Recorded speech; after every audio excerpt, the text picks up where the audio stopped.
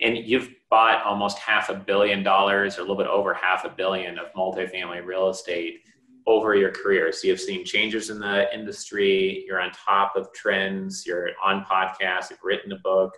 So you have a good view of the forest compared to a lot of people who might just passively invest or getting started. So what do you really think the future of investing in apartment buildings looks like? Yeah, the future is probably a lot of larger transactions, and redevelopment opportunities are probably the biggest ones. What you're seeing right now, which is interesting and unique to this pandemic that we're in the midst of, is people buying hotel type properties that are struggling as a result of the reductions in travel and converting them to multifamily use. Because we're still in a housing crunch.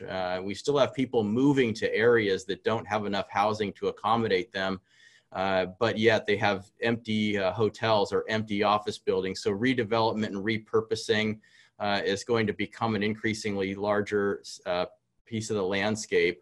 But larger transactions, it's interesting how you look at 1960s built properties. You can find 20 units, 30 units, 50 units all day long. But when you look at something that's built in 2005, if it's smaller than 300 units, it's very unique.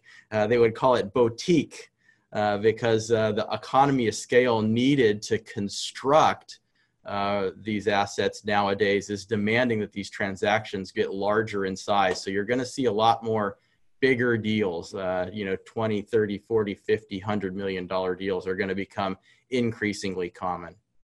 Sure.